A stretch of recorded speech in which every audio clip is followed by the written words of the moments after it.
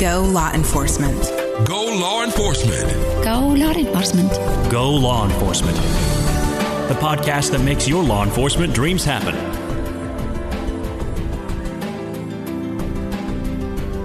Welcome to the Go Law Enforcement podcast, brought to you by GoLawEnforcement.com. I'm your host, Joe Lebowski. Passing the police exam is a vital step towards becoming a law enforcement officer. GoLawEnforcement.com can help you pass the police exam and get a score that will get you hired. Check out GoLawEnforcement.com. Paul Bishop spent 35 years with the Los Angeles Police Department. 25 of those years as a detective investigating sex crimes. In this episode of the Go Law Enforcement podcast, Detective Bishop discusses how to successfully conduct interviews and interrogations. Hi, I'm Paul Bishop. I'm a 35-year veteran of the Los Angeles Police Department. I had always wanted to join the LAPD. I was 8 years old, and I have to make the confession that I was watching The Man from U.N.C.L.E. of all things, and I told my parents at 8 years old, after seeing The Man from U.N.C.L.E., I wanted to be a policeman, and I never grew out of that. So all those years later, I joined the Los Angeles Police Department, and I knew that I didn't want to be a patrol officer. I knew that what I wanted to be was a detective. Now, normally that path to detective takes 5 to 7 years at minimum. I was back working detectives in 2 years and never looked back from that point on. And it was, for me, the greatest of all careers. It suited my personality. It was something different every day. Yes, there were challenges, but there were challenges that could be faced and overcome. So it was the right career choice for me. In the 35 years that I worked with the LAPD, I spent over 25 years investigating sex crimes, and 20 of those years were spent running a sex crimes unit of 30 detectives that covered about 25% of the city. In doing that, I was able to really delve into the one area that fascinated me in law enforcement, and that's interview and interrogation. Because so much of what we do in sex crimes is he said, she said situations, and trying to get to the truth of the matter is often very difficult with the physical evidence because it can be explained in many different ways. So our biggest tool is to get to the truth through the use of interview and interrogation. This applies equally to the suspects as it does to the victims, because sex crimes is such an emotionally infused crime that we spend a lot of time trying to get victims to tell us the truth about exactly what happened. And when we started to concentrate on our interview and interrogation techniques, we ended up with a 95% clearance rate for our sex crimes for the year. Now, obviously, if we're one of 4 centralized units, there's 3 other units in the city, and the closest one to us was 64% clearance rate. It was our interview and interrogation emphasis that we went through over and over again to try to get to the truth of these cases that we were investigating. We would have, every week, we would have what I called a campfire, and all the detectives would gather together, and we would read the reports that we have been assigned that week out loud. Because invariably one detective will go, oh, I have the other half of that case, or, oh, I know who that suspect is because I've worked with him before. All of those kind of things came together. And then what we would do is we would then watch the videos of our interrogations for that week. And we would be vicious in taking them apart. Why did you ask that question? You missed this, you missed that. That was interesting. Why did you go down that route? What made you go in that direction? Interrogation is a perishable skill. So what I would tell my detectives is, we go all around the city. So if you go into a police station and there's a burglary suspect sitting on the bench, well, that's got nothing to do with sex crimes. But ask the detectives or the officers who arrested that person, are you going to interview him or interrogate him? No, we got enough evidence. Say, hey, do you mind if I talk to him? No, go right ahead. Take him in a room and try something different. Because if you screw it up, you're screwing up their case, not ours. As a result of that, my folks began to get really good at interrogations. And one of the things that we found was most important is what led us to the belief that the success or failure of an interrogation is determined before the first question is asked. Now, today, when I teach interrogation seminars and I say that to detectives, these are guys who've got 7 to 20 years on the job that do interrogations day in and day out, they look at me like I'm out of my mind. How can you determine the success or failure of interrogation before you've asked the first question? Well, I say to them, okay, what do you do to prepare for an interrogation? Invariably, what they will say is, I check the suspect's record and I read the crime report and I go talk to the guy.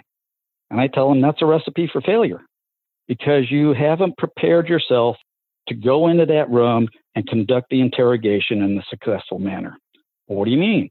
Okay. Do you ever look at a suspect in an interrogation room before you go into the room? Well, yeah, sometimes. And if he's asleep with his head down on the table that's in there, what is he? Well, he's guilty. Yeah, you're absolutely right. That's an old detective's tale that if a suspect's asleep in the interrogation room, he must be guilty. Why? Now they can't answer that question. I can tell them why. It's because of anxiety. The body hates anxiety. Guilty suspect put in an interrogation room is feeling the anxiety of being in that interrogation room and being guilty, and his body shuts him down, put your head down, go to sleep. An innocent suspect in a interrogation room is looking around or banging on the door. Hey, who's going to come in here and talk to me? So it isn't a guarantee, but now we have an indication that we have the right person that's in there. Okay, what does this person look like? What does this suspect look like? Is he dressed up in a suit and tie? Is he a gangbanger? How is it that you're going to approach this suspect when you go into the room? If he's a gangbanger and you go in there in your suit and tie and your gun belt on, your badge showing, you're immediately putting yourself at a disadvantage. If you go in there in your police uniform to talk to him, you're putting yourself at a disadvantage. If you go in there and you take off your uniform shirt or you put on a casual shirt, you don't have your tie, and you're going in there in a different manner, you are smoothing out the playing field for yourself because you're not immediately putting a barrier in front of you. Talking about barriers, why in the world do we have these huge tables in our interrogation rooms? Every time I see the First 48 on television and I see a detective sitting on one side of a table and a suspect sitting on the other side of a table, I go nuts. And my wife makes me turn the television off and walk away because you're missing 50% of the body language tells that are going to let you know if you're on the right track or not with a suspect. So get those tables out of the room. Sit in a chair in front of the suspect like you're paying attention to him. The most valuable commodity in the world is attention. People want it. They'll do anything to get it. And if you're giving it to your suspect, they're going to feel that connection.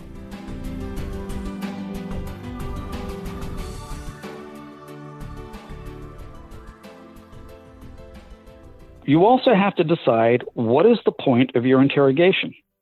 What is it that you want to get from this interrogation? Well, we want to get a confession. Really? Do you want to get a confession or do you want to get the truth? There's a big difference. Do you really want to get the truth or do you want to force the suspect to lie to you? Now, this all depends on what your physical evidence is at the time. Let me give you an example. I have a case of a 25-year-old teacher, a male English teacher at an all-girls Catholic school. Now, this guy is lean and mean. He's got an 8-pack instead of a 6-pack. He's got the long, flowing Lord Byron locks. He's got to be the center of adoration for all of these female Catholic schoolgirls. Well, he's taken one of them home with him and had his way with her, and she's made a complaint, and I'm investigating that. This suspect has a double doctorate. He has a doctorate in English, and he has a doctorate in rocket science. He's a real rocket scientist. Do you think that this guy thinks he's smarter than me? Yeah, I can make that assumption. And I want to use that against him. So I asked him to come down to the police station, which he does in his arrogance because he wants to see what I have. And he knows I'm not going to get him to say anything wrong, doesn't he? So I go into that room and I am wearing not my detective suit and tie. I have put my blue suit on, my uniform, because I want him to look at me and go, "You're nothing but a stupid policeman," as Dr. No said to James Bond in the first Bond film movie. "You're nothing but a stupid policeman." I want this guy to think I've got stupid tattooed on my forehead because I know he's not going to confess to me. He's not going to tell me that he had his way with his victim. So I begin to ask him questions. Have you ever had any of your students over to your apartment? No, Detective Bishop, I would never do that. Have any of them ever followed you home? No, Detective Bishop. Have any of them ever turned up in the parking lot of the complex where you live? No, Detective Bishop, nothing like that would ever happen. I continue to ask these same type of questions over and over and over to the point where he is getting really pissed at me. No, Detective Bishop, I told you no. Well, what this guy doesn't know is that I have the victim in the next room drawing me a floor plan of his apartment. This is where he keeps the condoms. This is where the champagne is. This is where his wife's pictures turned to the wall. Now what I have to do is I get a search warrant. I go out and I take pictures of the layout of his apartment. I go into court. I show those pictures. I match it up with the floor plan that the victim has drawn. And then I play that tape of that interrogation. No. What's the jury to think? He's a liar. Now, the point of my interrogation was to get him to deny, not to get him to admit to what he'd done. That's a whole different approach, and I needed to decide that before I went in the room. One of the other things that you have to do as an interrogator is you have to have two lonely, liberal voting brain cells in the back of your head who are willing to accept the fact that a suspect is innocent. Otherwise, you're going to get yourself in trouble because you'll get locked in and won't be objective and won't actually hear what the suspect is trying to tell you. Let me give you another case in point. My partner and I get called out to a high-rise hotel up in one of the top floor suites. There is a female business executive. How do we know? Because she tells us she's the CEO of her company and gives us her business card. And she is claiming that one of the low-level employees, a parking attendant, came up to her apartment, bringing her briefcase that she'd left in her car, came into not the apartment, but the hotel room, and raped her. And she's, a little bit beat up, and she's, appropriate when we're talking to her. And she identifies the parking attendant. I know this guy. He's got a prior record for rape. In fact, he's just been released from the California Youth Authority 2 weeks earlier for the crime of rape. And who arrested him and put him there? I did. So I know this guy. So we go in lukewarm pursuit of this guy. We're out at his house, and I get a call from the station. And they tell me, hey, this guy is down here at the station saying he needs to talk to you right away, Paul. Can you come in and talk to them? Well, who is it? Well, it turns out it's our suspect. So I go to the station, meet him in the lobby, take him upstairs, put him in the interrogation room. When I go in there, he looks at me and says, Detective Bishop, don't even advise me of my rights. I'm going to tell you exactly what happened. And I'm thinking, are you out of your mind? You're going back to jail, buddy. I mean, I could have booked him right then and there with what probable cause we had. 2 hours later, my partner and I come out of the interrogation room and we look at each other and we're going, there's something weird here. He's telling the truth. It's got the ring of truth. Everything that he says, every time we try to get him to change his story, he is spot on. Yeah, he went up there. Yes, he had sex with her, but she came on to him and she wanted it rough. She's just 2 weeks out of the CYA, but he is absolutely denying the rape charges. And we believe him. So what do we got to do? So we go out and we pick up the victim. We bring her down to the police station. We do put her in the victim's interview room, but now we switch from interview, trying to get information from somebody that they want to give you, to interrogation, trying to get information from somebody that they don't want to give you. And within 15 minutes, she is in tears and admits that she's been doing this all the way across the country, staying at a high-end hotel, making an allegation against a low-level employee, waiting until the next day when that suspect is arrested and the hotel lawyers contact her and offer her money immediately. She takes the cash and runs before the case goes to court.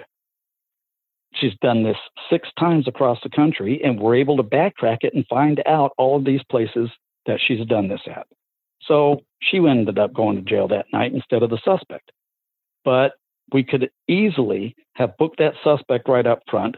I could have easily gone to our DA who handles all our cases and said, hey, this guy needs to go back to prison, could have prosecuted, filed against him, gone into court, and a jury would look at this guy and go, oh, just by his appearance, he's guilty. This guy could have gone back to jail. Now, whether or not that would have been a better turnout, I don't know. It's not my job to judge that. My job is to get to the truth.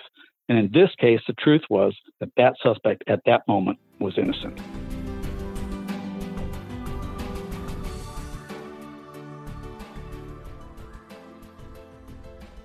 The difference between an interview and an interrogation for me is an interview, you're trying to get information from people that they want to give you. So they are willing to cooperate and go along with you, and you may just have to get them to the point where they can give you that information. An interrogation is trying to get information from people that they don't want to give you. And so there's that antagonism involved in that you have to overcome.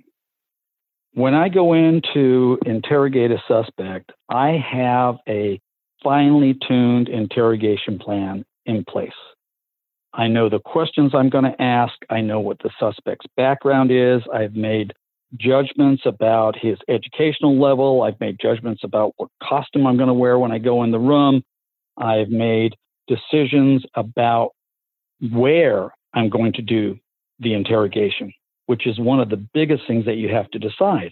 I only did about 10% of my interrogations actually in the interrogation room.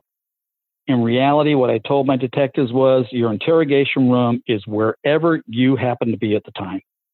So much of what we do in interrogation is based on raising a suspect's anxieties to get them to show signs of deception. If I go out to a suspect's place of work and I go in and say, "Hi, John, I'm Detective Bishop. I'd like to talk to you about a child abuse investigation."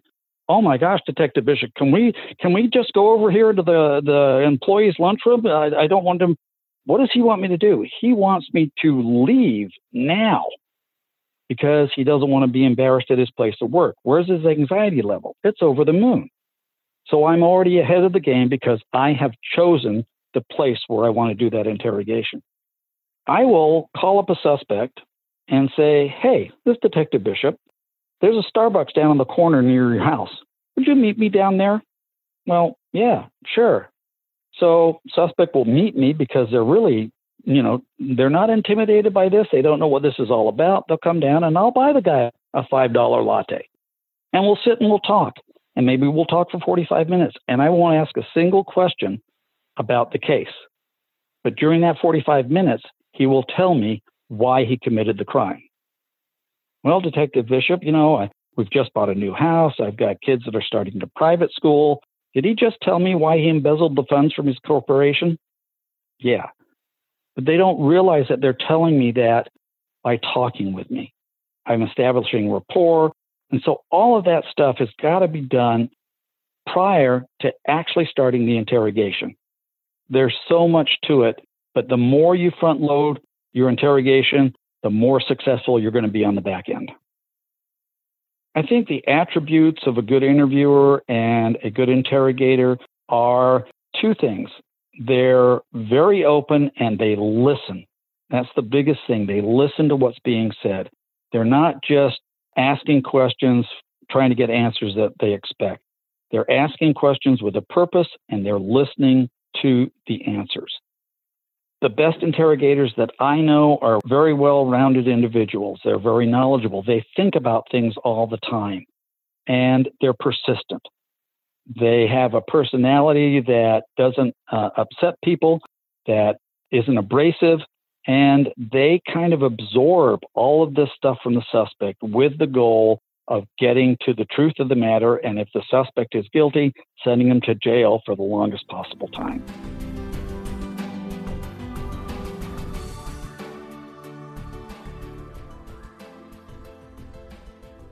I actually had two careers in law enforcement. About 5 years after I was on the job, I began to publish professionally. And there's only two things I've ever wanted to do in life, and that was to put bad guys in jail and to put words on paper and be published. And I've been fortunate enough to do both of those. My first book was called Citadel Run. It's now called Hot Pursuit in this new age of publishing when we're able to change titles up. And it was based on an LAPD legend about guys back in the 70s who would, on morning watch, drive from LA to either Vegas and back or Tijuana and back on duty in their police cars. And both of those would take about 8 hours turnaround to do. And I took that idea and turned it into a grudge match between two sets of police officers and all the things that go on. And still to this day, I think it's one of the most unique plots I've ever come up with because it's specific to the Los Angeles Police Department. I followed that up with a book called Sand Against the Tide, which is now called Deep Water. All of my books are available on Amazon. That again was another unique plot to the LAPD. We used to take all of our confiscated guns and drugs and other property and put it on a garbage scow and take it out into the middle of the ocean and dump it. And eventually we had whales that were beaching themselves on the California beaches with traces of PCP and other drugs in their brains. So they put this down directly to the dumps of the narcotics into the ocean. So we had to come up with another plan, and LAPD switched from doing that to burning all of this stuff. And my idea was the very last scow to go out for a property dump in the ocean is going to be hijacked for all the guns and drugs aboard it. And again, that was a plot that was specific to the LAPD. My latest book is called Lie Catchers, and it's about two interrogators for the LAPD. And what I wanted to do with that book was to get as close as I could to what interrogators actually do within a fictional setting. So everything that's in that book that happens for better or worse, I've done at one point or another during my career. I did a show called Take the Money and Run for Jerry Bruckheimer, which was on for one season on ABC. It was a summer reality show. And the basis was two individuals are given 2 hours to hide a briefcase of $100,000 anywhere in the city that they want that the show has access to 24/7. There were some certain rules to this. And then at the end of that time, they would be arrested, quote unquote, and they were brought down to a police station and incarcerated. And from that point on, my partner and I, working with two local law enforcement officers, had 48 hours to find that money through the use of interrogation techniques with the two suspects, quote unquote, that were in custody. If we didn't find the briefcase, and the suspects got to keep the money, and if we did find the briefcase, then the two local law enforcement officers got to keep the money. And out of the 6 shows that we did, we found the money 4 times. And on one time, we were about 500 yards away from the money when time ran out. So we came close. I now do a podcast for fun. One of my enthusiasms is the Western genre. So my partner and I do something called the Six Gun Justice Podcast, where every week we talk about various aspects of the Western genre in books, movies, television, radio shows, or any other media that's at home on the range. And we have a good time. It's just a matter of sharing the information that we have and our love of the genre with other people who have the same fascination.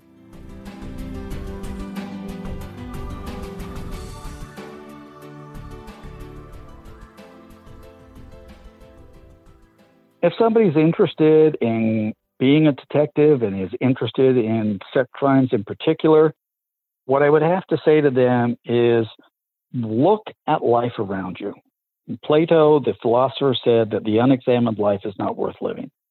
And for me, one of the biggest advantages that I had as an interrogator was this wide ability to talk to anybody about any subject. Even if it was something that I knew nothing about, I knew how to ask questions about whatever it is subject that these people would want to talk about and have an interesting conversation with them. I go all around the country now teaching interrogation seminars to law enforcement, and everywhere I go at their police academies, what I find is they teach people to drive fast, shoot straight, and just enough of the local penal code to get themselves in trouble. And all of those things are important, but there's not a single class in any academy that I've been to in communications. And that is 99% of our job is communicating with people. For me, for somebody preparing to go into law enforcement, if you're coming out of high school and you're going to go to college, you're going to make some career choices in college. I was a criminal justice major. I would not recommend that to somebody today because when you go to the police academy, they teach you all of that.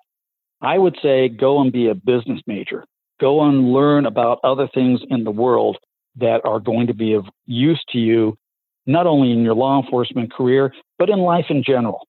If you go and you're specifically a criminal justice major, I think you're cutting your options short. Passing the police exam is a vital step towards becoming a law enforcement officer. GoLawEnforcement.com can help you pass the police exam and get a score that will get you hired. Check out GoLawEnforcement.com. Thanks for listening.